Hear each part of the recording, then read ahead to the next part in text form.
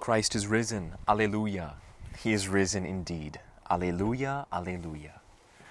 Peace be with you on this day which goes by many names. We'll call it Low Saturday or Easter Saturday, the last day of the Easter octave. And it is a blessed day. I'm glad to be recording the podcast today. I had intended to do it yesterday and ran out of time as the day progressed. But it's really in God's providence that I'm recording it today because I've received just a ton of beautiful graces today. One of them is that for the first time in 1 month, I was able to go to Mass this morning up in Cottage Grove with Father John Boyle at Our Lady of Perpetual Help, which I've mentioned before on this show. A great priest in a great parish, just about an hour north of here where I am in Southern Oregon. And so I was blessed to go up there. I was able to assist at an hour of adoration this morning, a holy hour, with the Blessed Sacrament exposed, after which we had a low Mass, and then I went to confession with Father John, and even was able to pray my breviary there in the presence of our Lord in the tabernacle. And so for me, it's been just a very beautiful day, and a day in a way more beautiful than Easter Sunday itself. I was just talking to some friends earlier online, catching up with some old friends who are seminarians elsewhere in the country, and they were joking with me. They were saying, well, Easter Sunday's finally come for you. Because up until now, throughout the whole octave, of course, I haven't been in any churches or assisting at any liturgies. But finally, even if it was only lowly, low Mass, the lowest of Masses, and I couldn't receive Holy Communion, nevertheless, it was such a blessing to be there, to be present at the liturgy, to make a good confession, and to just rest a little while in the presence of the Lord, the real presence of the Lord in the Eucharist. So that was a huge, unlooked-for grace that I received this morning. I was invited by Father John to come up. I hope you all had a good Holy Week, and that wherever you were, sheltering in place, or however you were commemorating the holiest days of the year, that they were an occasion of an outpouring of immense graces for all of you. It really was for me, although as we've talked about and as I predicted, it was a Holy Week like no other, like none other that we've ever experienced. But, I really experienced, though, an incredible consolation in the liturgies that I attended from my home. Whether it was up through Holy Thursday, I was live streaming Masses online and just assisting at them that way. And I attended very beautiful Tenebrae services by St. John Cantius Parish in Chicago. During Holy Week, the normal offices that we pray in the Divine Office, the Roman Breviary of Matins and Lauds, so those morning hours, they take the special name during Holy Week of Tenebrae, which means shadows. It's a very ancient custom in the Church that when you have a religious community or a seminary or something where there's multiple people who are praying the office together in common, that you sing those hours, you chant them, and after each psalm, there's 14 psalms. After each one, you extinguish a candle. And you've got this big triangular, what's called a hearse. It's a big candle stand for 15 candles. And at the very top of the triangle is one that's left unextinguished. And that's the Christ candle. So you're gradually extinguishing all the candles till the church is almost in darkness. And then an acolyte carries the Christ candle to the altar while a canticle is sung. The Benedictus, the canticle of Zechariah. After the canticle is sung, then the acolyte puts the candle away under the altar, and so the whole church is dark. And everyone makes a big noise with their feet or, banging on the pews or something. It's called the Strepitus, and it's supposed to symbolize the earthquake, when, the whole earth was dark, when our Lord hung on the cross, and there was an immense earthquake when he gave up his spirit, symbolizing that all of creation was kind of in mourning, for its creator, was crying out to the Father. And so you make the Strepitus, and the church is dark, it's filled with a big rumbling and then the acolyte goes and brings out the candle again as a prefiguration of Christ's resurrection, the light that shone in the darkness, and the darkness could not overcome it, as St. John says. So it's an incredibly beautiful liturgy, one that I look forward to every year. I mean, you celebrate it 3 days in a row. Spy Wednesday, Holy Thursday, Good Friday, 4 days actually. Well, no, the Spy Wednesday one that you do in the evening. It's anticipated from Holy Thursday. So Holy Thursday, Good Friday, Holy Saturday, you celebrate Tenebrae. So I streamed all those online. I was streaming masses online up through Holy Thursday. But then on Good Friday, I did something different. I decided, because Father John had told me that we're not under any obligation to live stream masses. I mean, because it's not the same.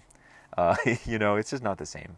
And you can make your act of spiritual communion even without live streaming the Mass. You could just spend some time praying with the texts of that liturgy or, something like that. And so Good Friday, what I decided to do was to celebrate with my mom here in our house. It's just her and I who are living here. And so the two of us celebrated a kind of an abridged, simplified Good Friday liturgy of the Word. And so I sang the Passion of St. John, which is a long musical experience. And it's another thing I just look forward to every year. These ceremonies of Holy Week are so rich and so beautiful. On Good Friday, you'll sing the Passion according to St. John in the extraordinary form. And usually it's sung in 3 parts. You have one cantor singing the parts of Jesus, one singing the parts of the narrator and the people, and one is just the narrator, and the third one is singing all the other parts, like the people or Judas or Peter or whatever. So it's very beautiful, usually when it's sung with 3 cantors, and it was mediocre when it was sung just by me, but I sang the whole thing, and it was a moving experience to sing the Passion. It's my first time singing any part of the Passion, let alone the whole thing. So I've heard it done many times, but I sang the Passion, and we divided it up into 5 parts, and between the parts of the Passion, kind of at natural breaks in the narrative, and between each part we would then together sing a decade of the Divine Mercy Chaplet, and we were doing it at 3 o'clock, so it was very fitting, it was very timely. 3 o'clock, the very hour that our Lord died on Good Friday. So we were hearing the Passion kind of intertwined with the Chaplet of the Divine Mercy, which I'm sure you all know very well, so I won't get into those beautiful prayers, but it's really, it's a litany of prayer offering back to the Father the sacrifice of His Son, which is the supremely satisfying sacrifice to the Father of all time, of all eternity, the love and the obedience shown to Him by His only Son. And so making that offering back to God. Very, very moving. And then after singing the Passion and the Divine Mercy Chaplet, we had just a little mini exaltation of the cross, kissing the wood of the cross. And then we prayed the petition, the traditional petitions of Good Friday. So, the Church always prays the same, I think it's 9 or 10 prayers on Good Friday every year for a number of intentions. For the good of the Church, for the Holy Father, for the nation, for Christians, for the Jewish people, for converts, for atheists, for, a whole litany of people we need to pray for. And this year the Church actually added a new intention for an end to the coronavirus pandemic and for all those who are suffering. And so we pray those prayers in union with the whole Church. And then we, how did we conclude that liturgy? I don't remember now. Maybe we just sang an Our Father and prayed the collect or something like that. But, that was very moving for me. To, in a sense, quote unquote, to preside at that tiny liturgy of just me and my mom. But I really felt a sense of being in communion with the Church. And obviously, it's not an ideal circumstance. And I did go on and live stream more solemn Good Friday liturgy from St. John Cantius at a different time that day. But there was something that was just very beautiful about that experience of celebrating that liturgy there in our living room. And on Holy Saturday for the Easter Vigil, we did something very similar. And another family member video streamed in, and we put her up on a laptop so she could participate. But we had just kind of a family liturgy of the Word, and we each took turns. There were 3 of us, and we went on a rotation between us. Each of us read one of the readings. We did all 9 readings. First, I sang the Exultet, which I love above all other hymns. I've talked about all these customs I love and ceremonies I love. I love the Exultet above all. And it's always sung at the Easter Vigil. It's this incredibly beautiful hymn. I'm sure you all know. And so I sang the Exultet. Then we did the 9 readings, rotation through each of us. And then after each one sang a little psalm with a few verses of a psalm, as the church has laid out that liturgy for us. Incredibly beautiful sequence of readings and psalms that kind of just take you by the hand and lead you through salvation history, from just how God has always been with His people and leading us and guiding us into an ever deeper and more perfect revelation of Himself, showing us who He is and how He loves us, and guiding us into a deeper and deeper communion with Him. And guys, I was on the verge of tears, and in fact, we got through the whole thing, and I proclaimed the gospel, and then I was just giving a little reflection kind of to my family members, and I was getting choked up, and I was just saying, it's just so beautiful that we're able to celebrate this liturgy. I forgot to mention we had a little Paschal candle of our own, and so I said, we're in these. We'd be hard pressed to find any less ideal circumstances than what we've got, right? We're here, we're separated from the church, we're in our own homes, we're not even all united here in one home, we're connected over a video link, we're doing the best we can. But we've sung the Exultet, we've read the readings, we've lit the Paschal candle, and we went on to pray the Litany of Saints, and we made our act of spiritual communion. I said, this is the Easter Vigil. This is the church, right here where we are. And our Lord promises, where 2 or 3 are gathered in my name, right, I will be there in the midst of them. And where 2 or 3 are called together by the Lord, called together, ek kaleo, that's the ecclesia, that's the church. God is calling us out, calling us together to unite in worship of the Father, worship in spirit and truth, in union with the Son, and animated by the Holy Spirit. And that's what we were doing. And so for me, it was a profound consolation, and I just felt such an incredible joy in the Holy Night, Easter Vigil, when that most blessed night, as the Exultet says, that separates Christian believers from all others throughout the world. And so it was an immense consolation, guys, and I was just overwhelmed with graces that night, to be with my family and to pray these beautiful and ancient prayers, which I've come to know very well and to love so much over my years as a Catholic and as a seminarian. And now in these circumstances to be able to pray them, it was just beautiful.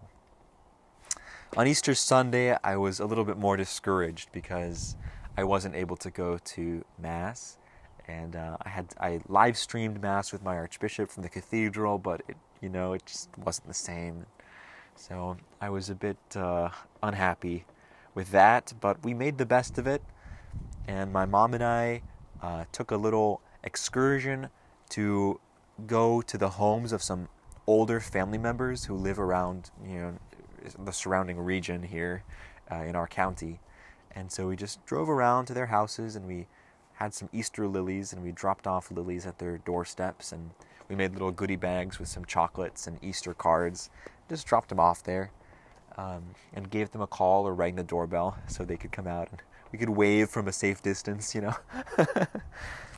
So it was a strange Easter, it's a strange Holy Week, and it's still kind of a strange Paschal tide now. As time is going on, I'm just so grateful I was able to at least go to a Mass and participate in a liturgy in a real church one day during this Easter octave. Incredible. So there's no word on when the pandemic is going to end or when the churches might reopen. It's all still so up in the air, very indefinite. Someone was asking me a couple days ago about my summer retreat I was planning to go on in Tallahassee. I have no word on that. The retreat center has not announced anything. So my vocation director and I are just kind of in limbo. I'm just waiting. I'm just waiting. I have no idea. It's difficult to plan anything really. So we're just kind of gonna wait and see. And I'm gonna be home here for at least several more weeks. We're wrapping up the semester still, so I'm planning to at least be here through the end of the semester, which will come the second week of May.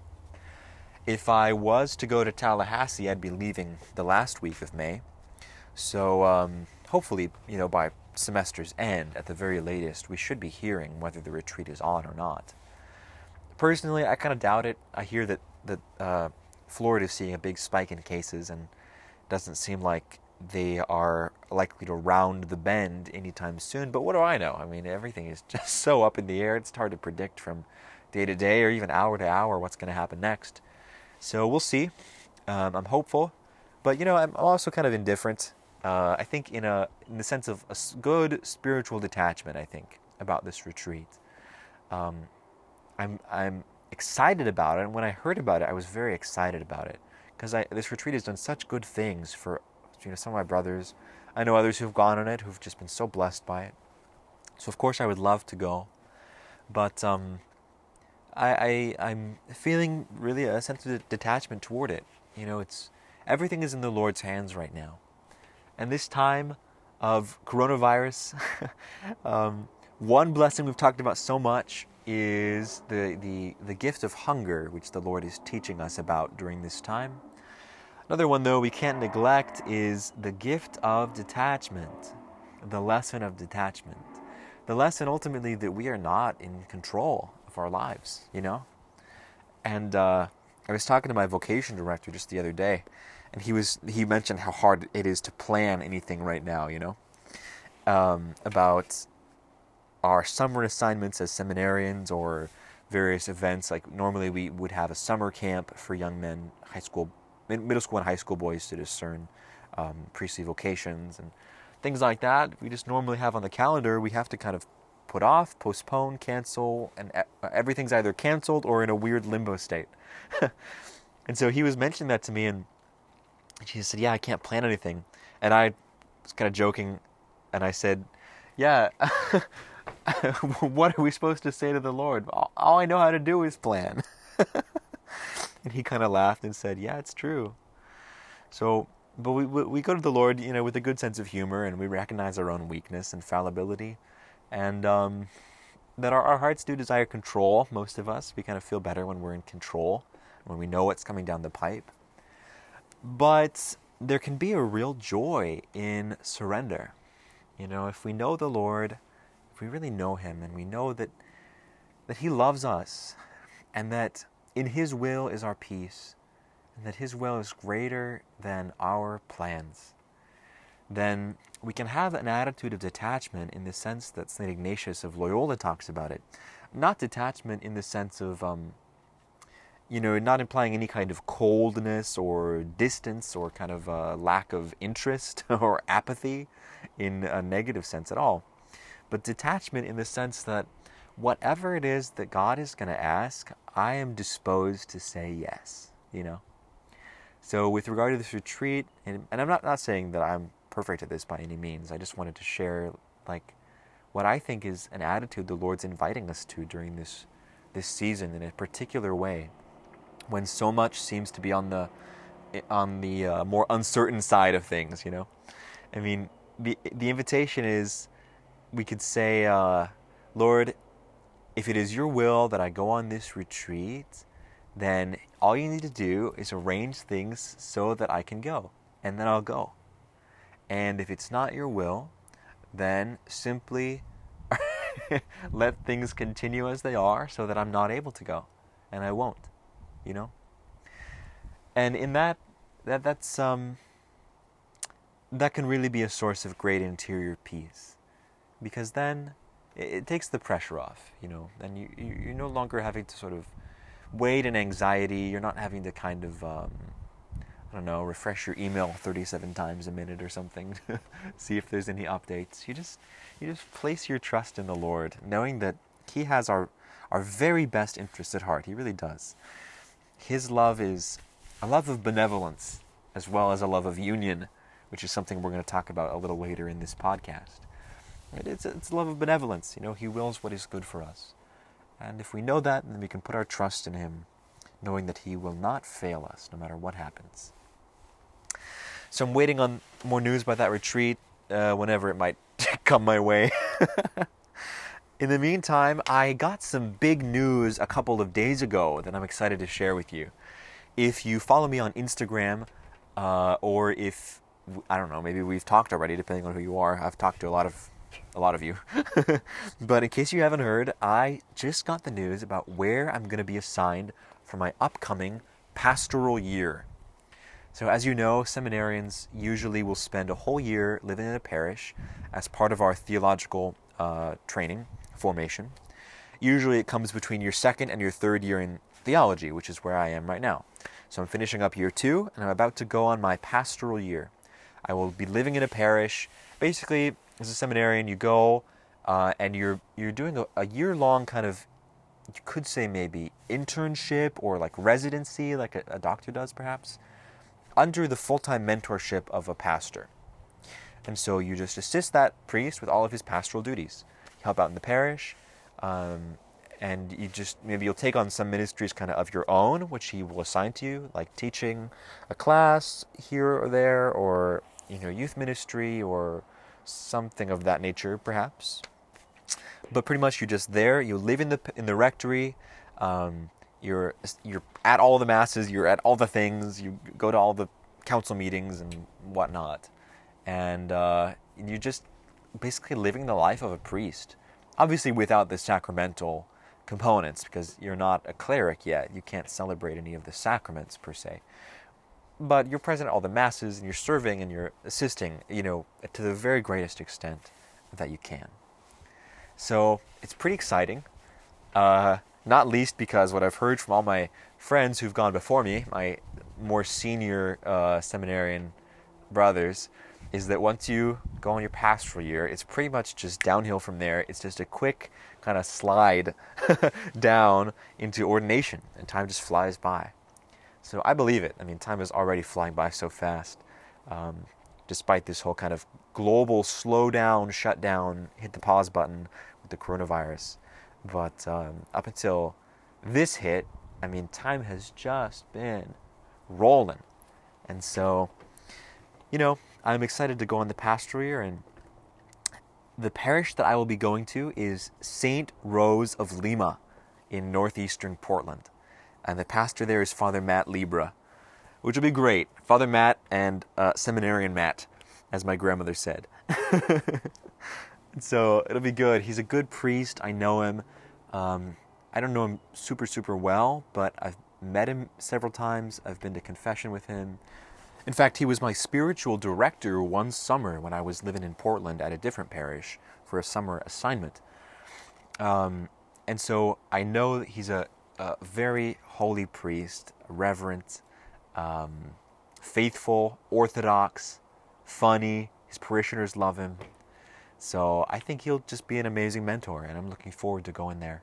And I know the parish, I don't think I know any of the parishioners there yet by name. But I've met some of them because I would go there sometimes for daily mass when I was living in the Portland area on my days off. Sometimes I would go to St. Rose. And I know they've got a school, kindergarten through 8th grade, so I'll probably be helping out with the school. And I'm really excited. I think it's going to be a wonderful, wonderful experience. I'm looking forward to being in Portland again. I know that area of the city a little bit, so it'll just be nice. I think it'll really be a good fit. And it'll be, I'm sure, a time of immense growth, practical discernment, just immersion in parish life, and being with the people. I'm really excited. So that'll probably be starting in August, though. I know Father Matt's going on a 30-day retreat in July, And if I go on my retreat, Lord willing, that would be in June. And then I'm in classes halfway through May. So probably pretty much I'll start in August. If I don't go on my retreat, heaven knows what I'll do from May until August. But anyway, we'll find out later. It's another one of those kind of up in the air question mark things. But yeah, so that's what's coming down the pipe. I'm really looking forward to it. If you are in the Portland area, then yeah, send me a message or give me a call around about September 1st, and we'll have to get together. Oh yeah, one other thing I wanted to mention, just kind of for just a cool thing that I did today. Earlier this afternoon, I connected with two of my seminarian brothers from across the USA, and we sang Vespers together on the internet. One of the brothers is living in Kansas City, St. Joseph, Missouri. The other one is in New Orleans, Louisiana, which has been super hard hit by the coronavirus. I didn't know. I guess I haven't been following the news closely enough or something, but he was telling me just how bad things are there. It sounds awful, so we're praying for New Orleans and as well as the whole world, but especially there. So he said he's been locked within the walls of his seminary for 2 months. They're not allowed to leave. But we all connected from our various time zones and various locations. We coordinated this. We all logged on together on WhatsApp, and it was great the way we did it. It required a little flexibility because the call kept dropping, so we'd have to kind of reconnect real quick and jump back in where we were. But we sang First Vespers for tomorrow, which I'll mention in a moment. It has countless names, but we'll just call it Low Sunday. Or we can call it the second Sunday of Easter. How about that? The second Sunday of Easter. So we sang First Vespers. It was beautiful. And it just made me so happy. It was such an occasion of joy. First of all, I haven't seen these guys since last summer. These are friends I made over in Rome. We all went on this trip together last summer, the Rome experience. We traveled together for 6 weeks in Europe. So these are really, really wonderful friends, and they're great men. I know they're going to be great priests. In fact, one of them is about to be ordained next month, hopefully May 30th. Although it sounds like it'll probably be just in a private ceremony with the bishop and maybe his parents because of all these social distancing requirements. But that's coming up, so let's pray for him. His name's Nick. You can pray for him in the coming weeks. But it was just so good to connect with these guys, and we were just laughing so much. It was difficult to start prayer. But we sang a beautiful Vespers service for the glory and honor of God. And it just gave me a new appreciation, too, for how much technology is helping to connect us during this crisis, you know. I mean, I come from... I'm coming out of a more conservative kind of circle, social circle, right? And we can be pretty down on technology sometimes, and me too. I admit it, you know. And it's kind of a love-hate thing because, on the one hand, the technology enables us to do so many cool things, but we also have to be cautious and kind of sometimes worry a little bit about the social and the psychological effects of so much technology use. It seems to contribute to isolation very often, and loneliness, depression, and anxiety, and just a number of psychological and really spiritual illnesses. But that being said, during this crisis, the advances in technology have made it possible to do so many things that I never would have considered. You know, for example, live streaming adoration. Did you know you could do that? Well, you can. A lot of parishes, when they have the exposition of the Blessed Sacrament for adoration, they are live streaming it now. So you can just go on YouTube and type in adoration, and different parishes do it at different times, so it's easiest if you just kind of go on and look that up, I've found, rather than trying to bookmark a certain parish. Because very often one parish might be having adoration now, then you go back later and they're not or something. But if you just look for adoration, you'll usually find a few churches that are live streaming it, and you can just tune in whatever time you want to pray. And then you can you can see a live video feed of the Blessed Sacrament exposed for personal prayer there on your computer in your bedroom or wherever you are. And okay, yes, obviously it's not the same as being in a church or an adoration chapel. But you know what? I have found that it can be a really effective occasion for deep interior prayer, because you just orient yourself toward the Blessed Sacrament there. You can do the same thing by just kind of turning your chair towards wherever your closest Catholic church is, your local parish, and just kind of with intentionality, spiritually, orient yourself. As you orient your body, also orient your spirit towards the tabernacle.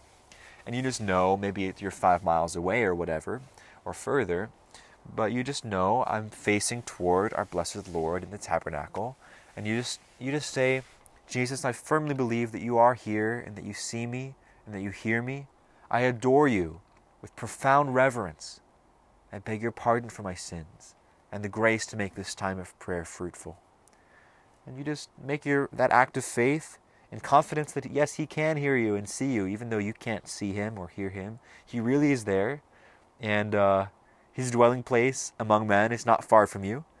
And from that tabernacle, he's reaching out to you with an eternal gaze of love and wrapping you in his embrace. You can just do it that way, and I often have, but, it can be especially helpful just to pull up a live stream of adoration. You can do the same thing. You can say, Jesus, wherever this church is, because sometimes you don't even know, or maybe it's in Poland or something like that, or, who knows. But wherever you're live streaming it from, you just say, Jesus, wherever you are, I'm gazing at you right now through this miraculous means of technology. I'm gazing at you there, present on the altar, exposed, unveiled for adoration. And I desire to adore you more and more ardently, more and more faithfully, more and more lovingly. Jesus, increase my faith, my hope, my love, my devotion, and my reverence for you. So that's just something I never would have considered, but, modern technology makes it possible. Likewise, live streaming masses. I've never done that before, but in the last several weeks, I've been to masses, quote-unquote, masses all over the country. I mean, I've never been able to visit the parish of St. John Cantius in Chicago, but I was there for most of Holy Week, and they have the most beautiful liturgies I've ever seen anywhere. And I've been assisting at masses, up and down the West Coast. A lot of them here in Cottage Grove from Father Boyle, but also all over, Idaho, Los Angeles, Portland at our cathedral. So it's an immense grace. And then this Vespers thing with my friends was just kind of the icing on the cake, that we're able to do this.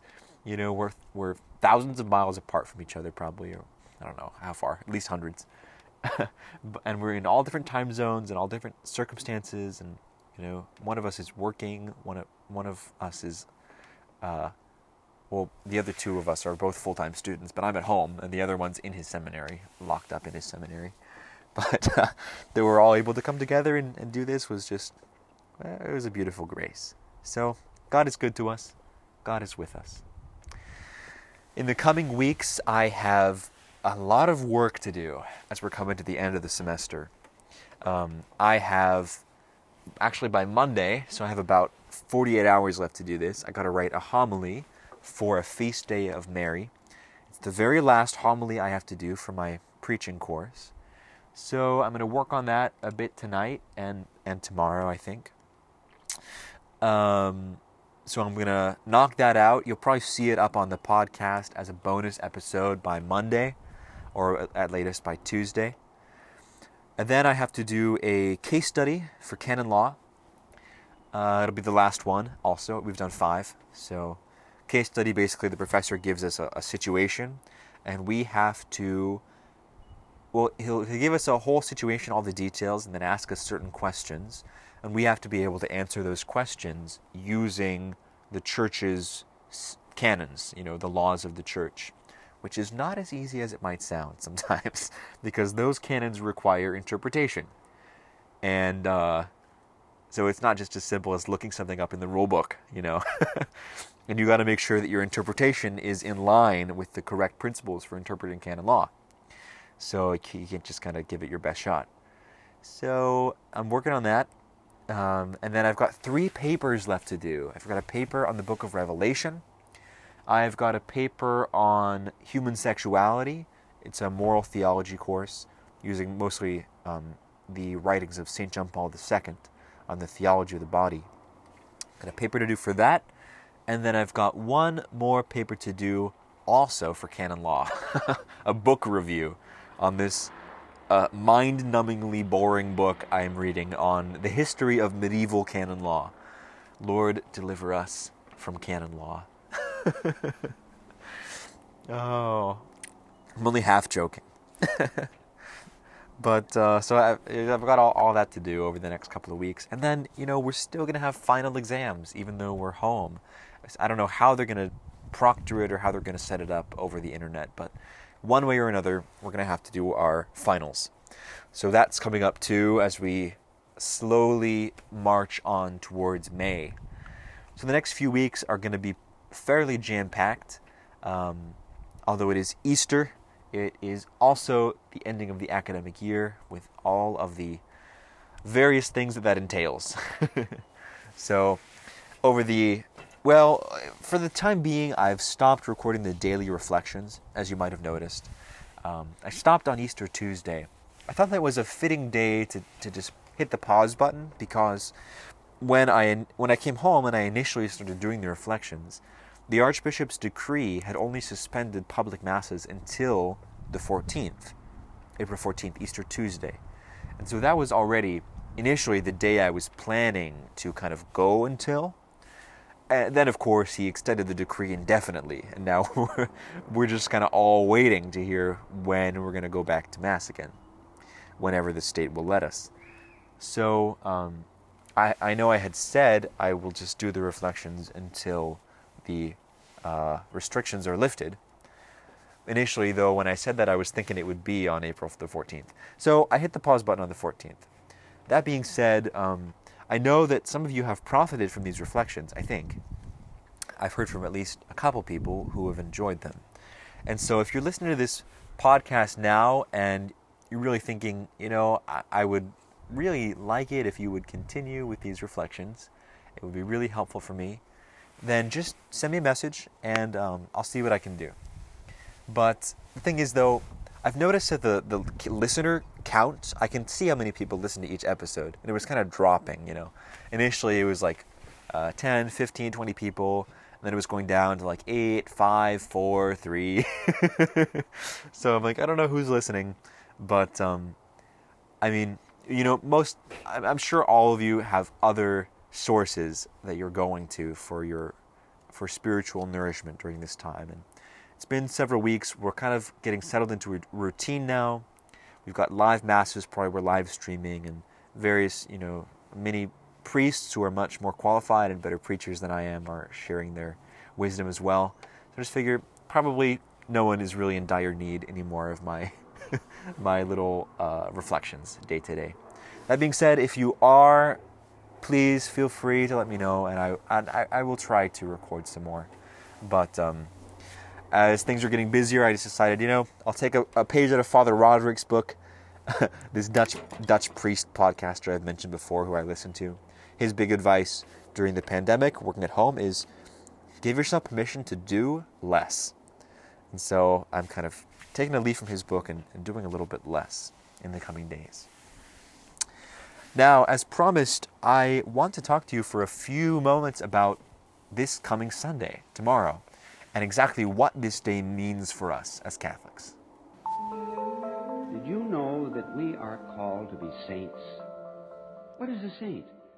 Well, a saint means one who is holy.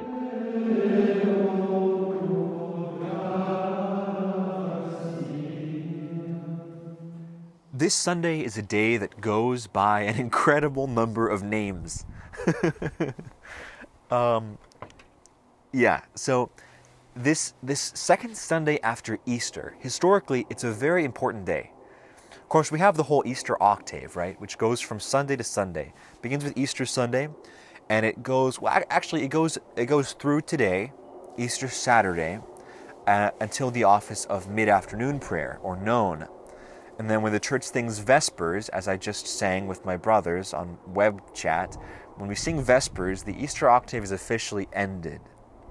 And so first Vespers begins this next Sunday, the second Sunday of Easter. It's the conclusion of the octave.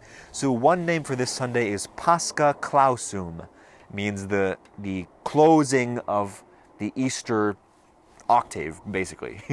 The closing of Easter, the ending of Easter. But that name is a little bit misleading because, Easter goes on for 50 days.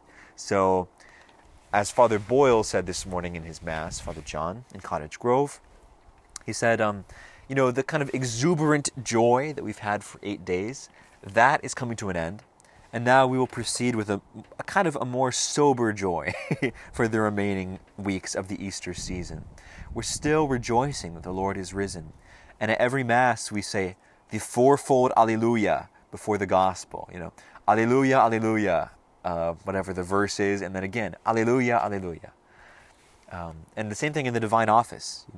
At the end of Lauds and Vespers we say, Blessed be the Lord, Alleluia, Alleluia.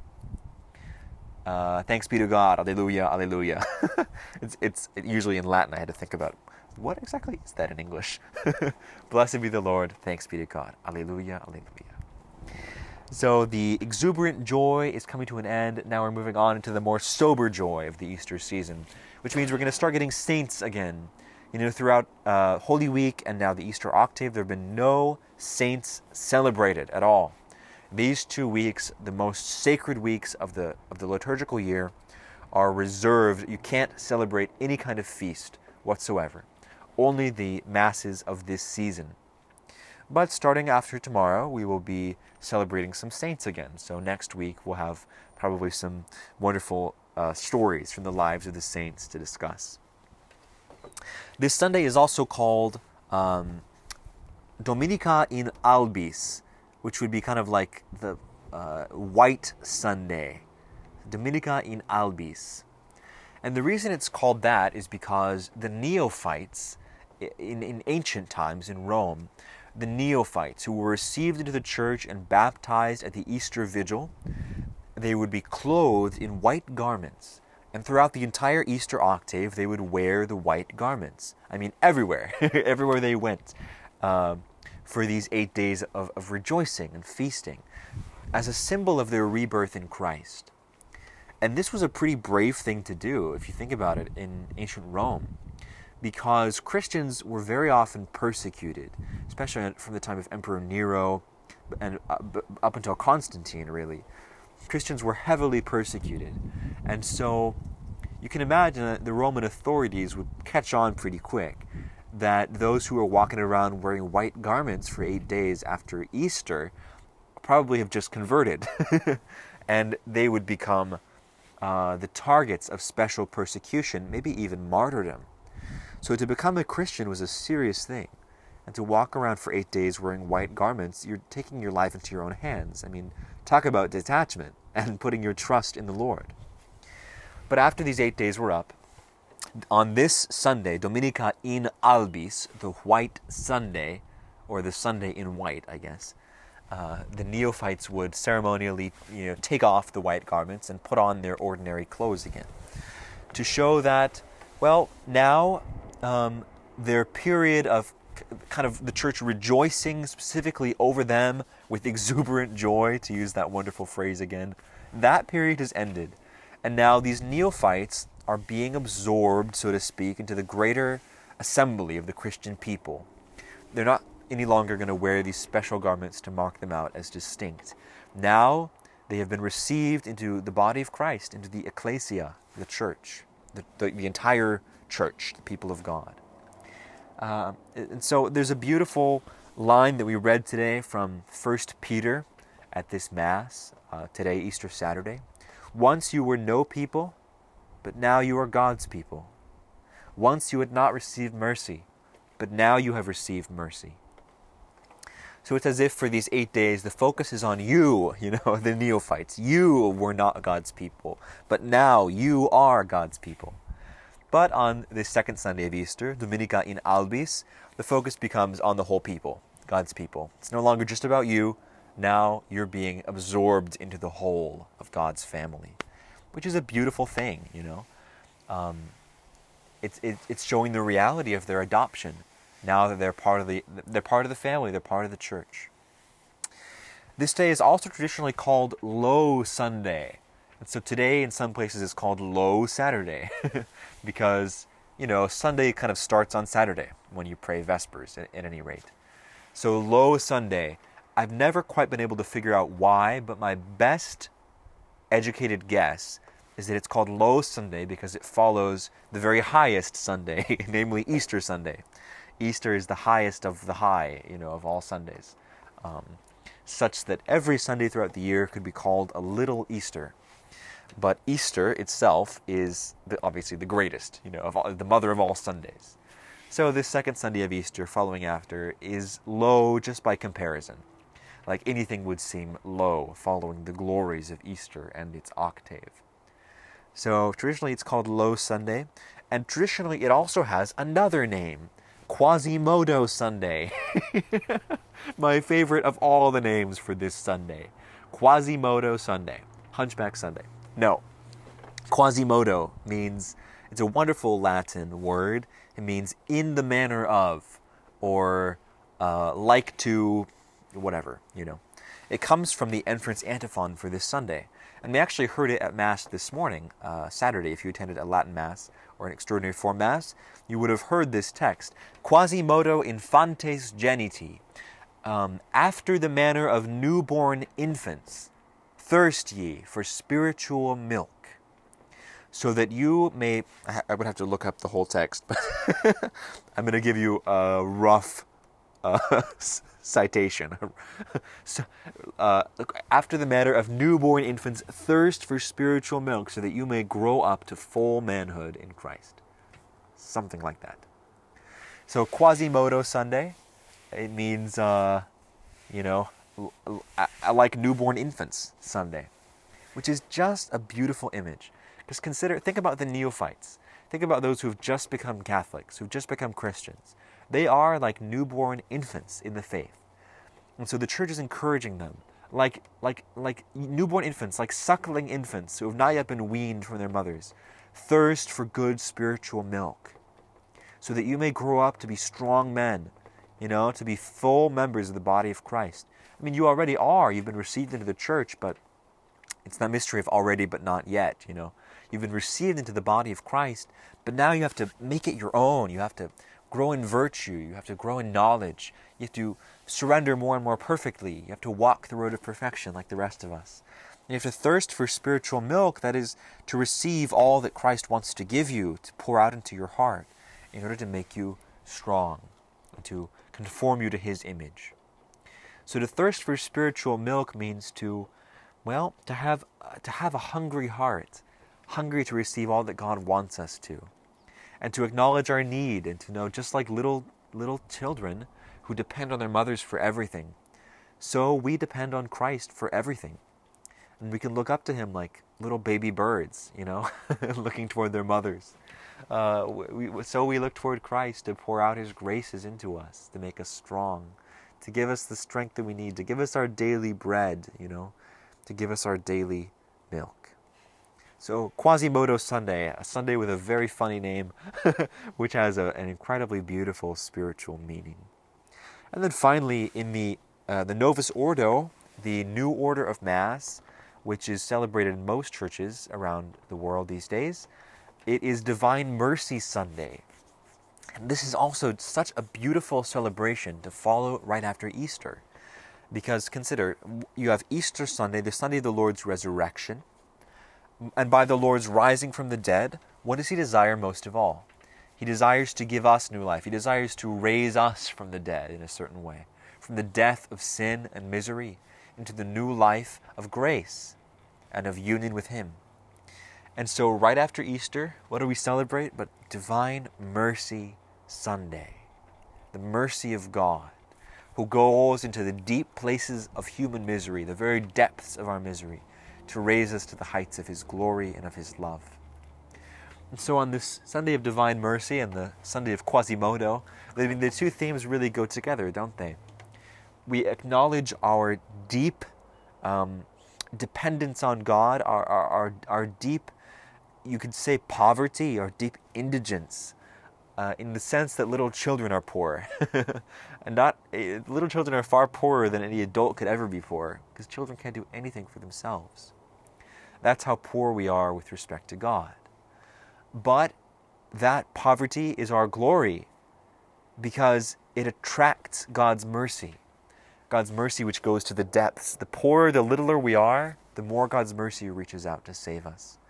And so we acknowledge the depths of our poverty, and we glory in the Lord's mercy, which comes down into our depths to wrap us in His embrace and to lift us up high.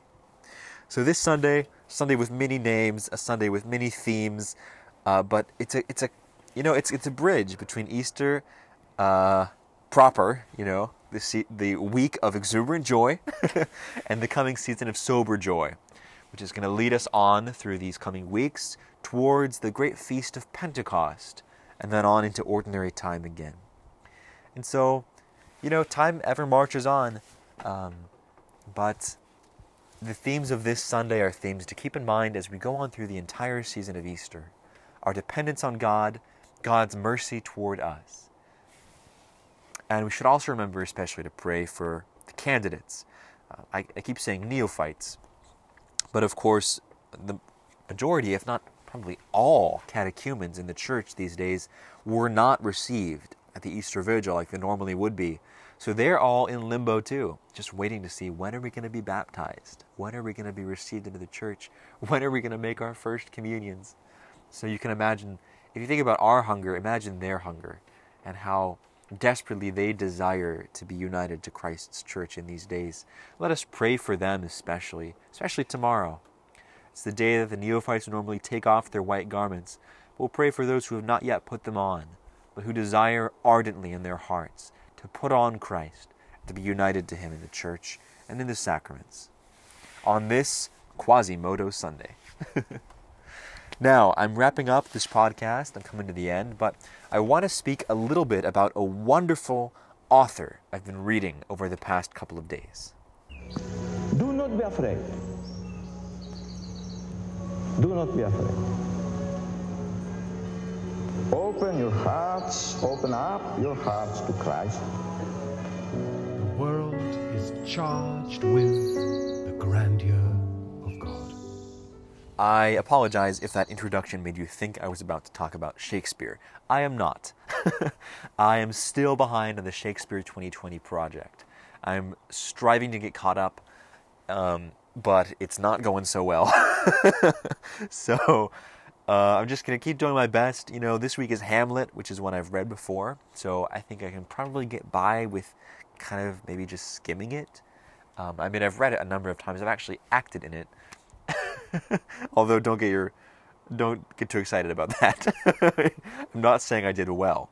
It was an extremely amateur production. But I know Hamlet pretty well, so I think I will probably just kind of skim it, because I mostly have to focus right now on doing my schoolwork. And probably in a couple of weeks, after the workload gets lower, I can get caught up on what I've missed and continue on with greater zeal in the Shakespeare project this year.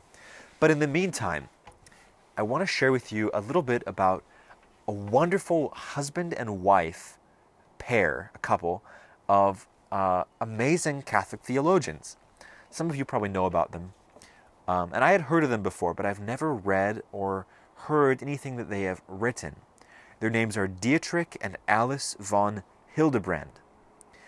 Dietrich von Hildebrand is regarded as one of the greatest Catholic thinkers of the 20th century, and he recently passed away. I don't know how recently, actually. It might have been as many as like 10 years ago. It wasn't like just yesterday or anything. But he lived throughout the 20th century. He was a contemporary with the still living Joseph Ratzinger, Pope Benedict XVI, as well as von Balthasar, and some of these other great luminaries of the 20th century. Dietrich von Hildebrand, he was a great influence on John Paul II as well. He was a champion of the philosophical school of personalism, which I believe we've already spoken about on this podcast. Personalism, having to do with the human person. His wife, Alice von Hildebrand, is still living. She's 97 years old. Praise God. And I actually just this morning listened to her on a podcast. If you ever want to listen to a podcast about Catholic sacred music and art, it's called Square Notes, like the musical notes that make up a piece of Gregorian chant. Square Notes. It's a clever name. And if you just go on your podcast app and search for it, you'll find it. And the latest episode today is from Dr. Alice von Hildebrand. And it was amazing. It was mind-blowing to listen to her. She's 97 years old. She's sharp as a tack. She's got a rather thick German accent, but I think German, maybe Austrian, which you will take maybe a little deciphering. But it was just amazing to hear her, to hear her thoughts, having seen all that she's seen, experienced all she's experienced. And she is a brilliant scholar in her own right. You know, her husband is just this incredible, as I said, luminary. I mean, he's world-renowned. But Dr. Alice von Hildebrand is a powerhouse, too. I mean, she is really a genius, a theological and a philosophical genius.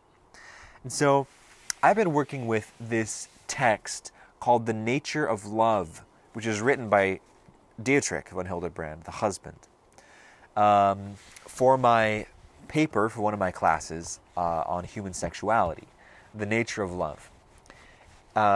In this book, among other points, Dietrich von Hildebrand makes this point. He's trying to arrive at kind of an adequate phenomenological description of what is love. You know, baby, don't hurt me. And so Dietrich von Hildebrand, he identifies two correlative intentions in human love, so they always go together. It's not to say that you shouldn't think of it from a dualist point of view, like one is good or one is bad. No, they're always together in human love. But he does say one must have primacy, and that means, well, he's after he creates his adequate description of love, he wants to build to an ethics of love, and so his ethical point about love is that one of these intentions must have priority, and in our relationships we have to work at this. We have to work at it. We have to kind of build virtue, you know, in order for this to be the case. But first, what are the two intentions? He calls them the intentio benevolentiae and the intentio unitatis, or intentio unionis, which means the intention of benevolence and the intention of union. And so in any relationship, you have these two intentions. The intention of benevolence is looking toward the beloved and saying, I want what is truly good for you. And if you have any experience with the history of Catholic thought, this will seem familiar to you, because that's basically St. Thomas Aquinas' definition of charity, caritas, willing the good of the other. For von Hildebrand, that's the intentio benevolentiae, benevolent love toward the other. I want what is truly good for you. And that means even if it's not what would seem to be best for me, I desire it more because it is what is best for you. That is benevolent love. Alongside the intentio benevolentiae, you have the intention of union, which is the intention of the lover to be united with the beloved. So these two always go together. And they're both beautiful aspects of love, beautiful intentions, or you could say motive forces of love, like the twin engines on which the rocket ship of love takes off, benevolence and desire for union. But von Hildebrand convincingly makes the case that benevolence must have priority. And this is key. And John Paul II really picks up on this too in his book, Love and Responsibility. This is really key. Because if benevolence does not have the priority, if the intention of union has the priority, again, the intention of union is a beautiful intention. It's what it's what leads a man to marry a woman and say, I want to be with you for the rest of my life, no matter what may come. I want to be with you. I choose you. It's a beautiful thing. But the intention of union, if it has priority over the intention of benevolence, it can become self-referential. It can become curved back on itself in a certain way. It can become a kind of a selfishness. Because what if my desire as the lover to you don't exactly want to use this language, but I'll use it for the sake of clarity. My desire as the lover to possess the beloved. What if this desire that I have is not, at this moment, what is best for the beloved? What if my desire for possession, my desire for union, my desire is in conflict with what is truly good for the one who I love? Well, if I pursue that desire at the expense of the beloved, then the intention of union takes priority over the intention of benevolence. But then love becomes something corrupted.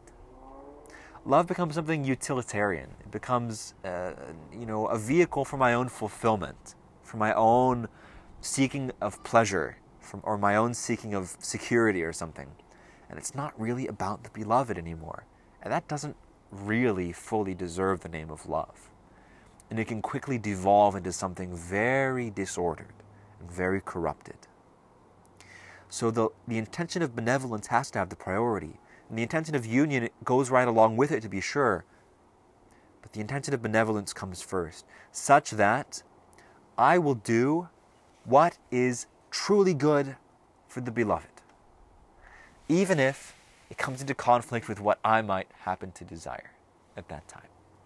That's love that is self-sacrificial.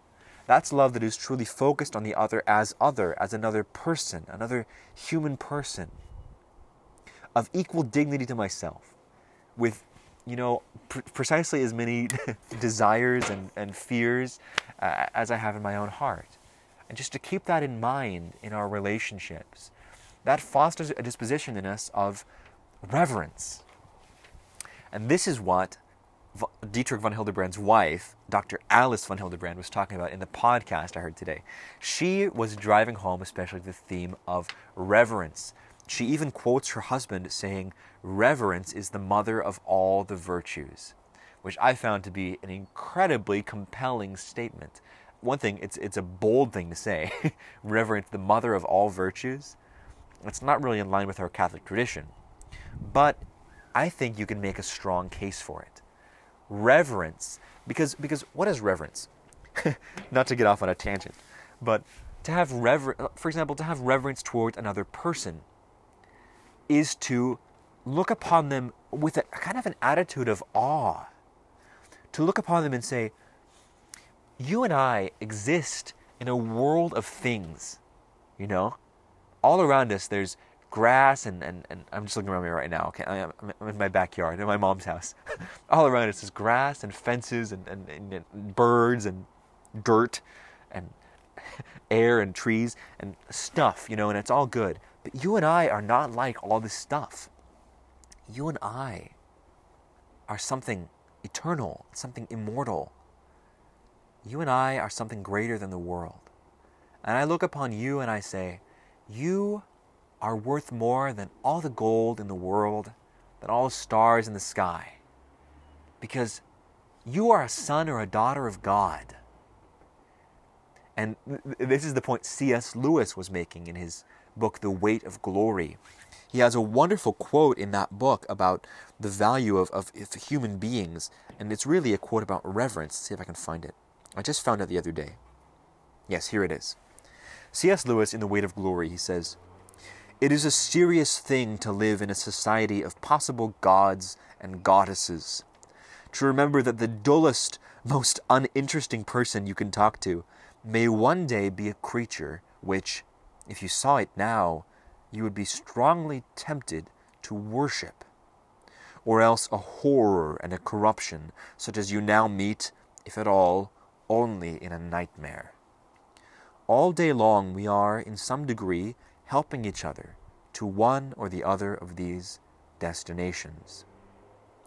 It is in the light of these overwhelming possibilities, it is with the awe and the circumspection proper to them, that we should conduct all of our dealings with one another, all friendships, all loves, all play, all politics. There are no ordinary people. You have never talked to a mere mortal.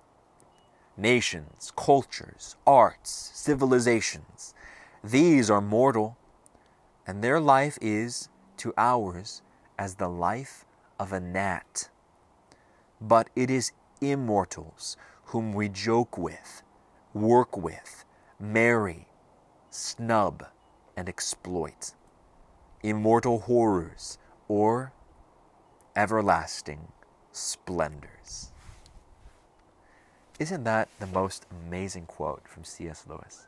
And that encapsulates it illustrates so beautifully the virtue of reverence, the mother of all virtues, as the von Hildebrands are teaching us, So to have reverence for another person is to see them in that light, if you want, in the light of eternity, and of who they really are, their fundamental identity, their human dignity, and who they might become, and who God wants them to become.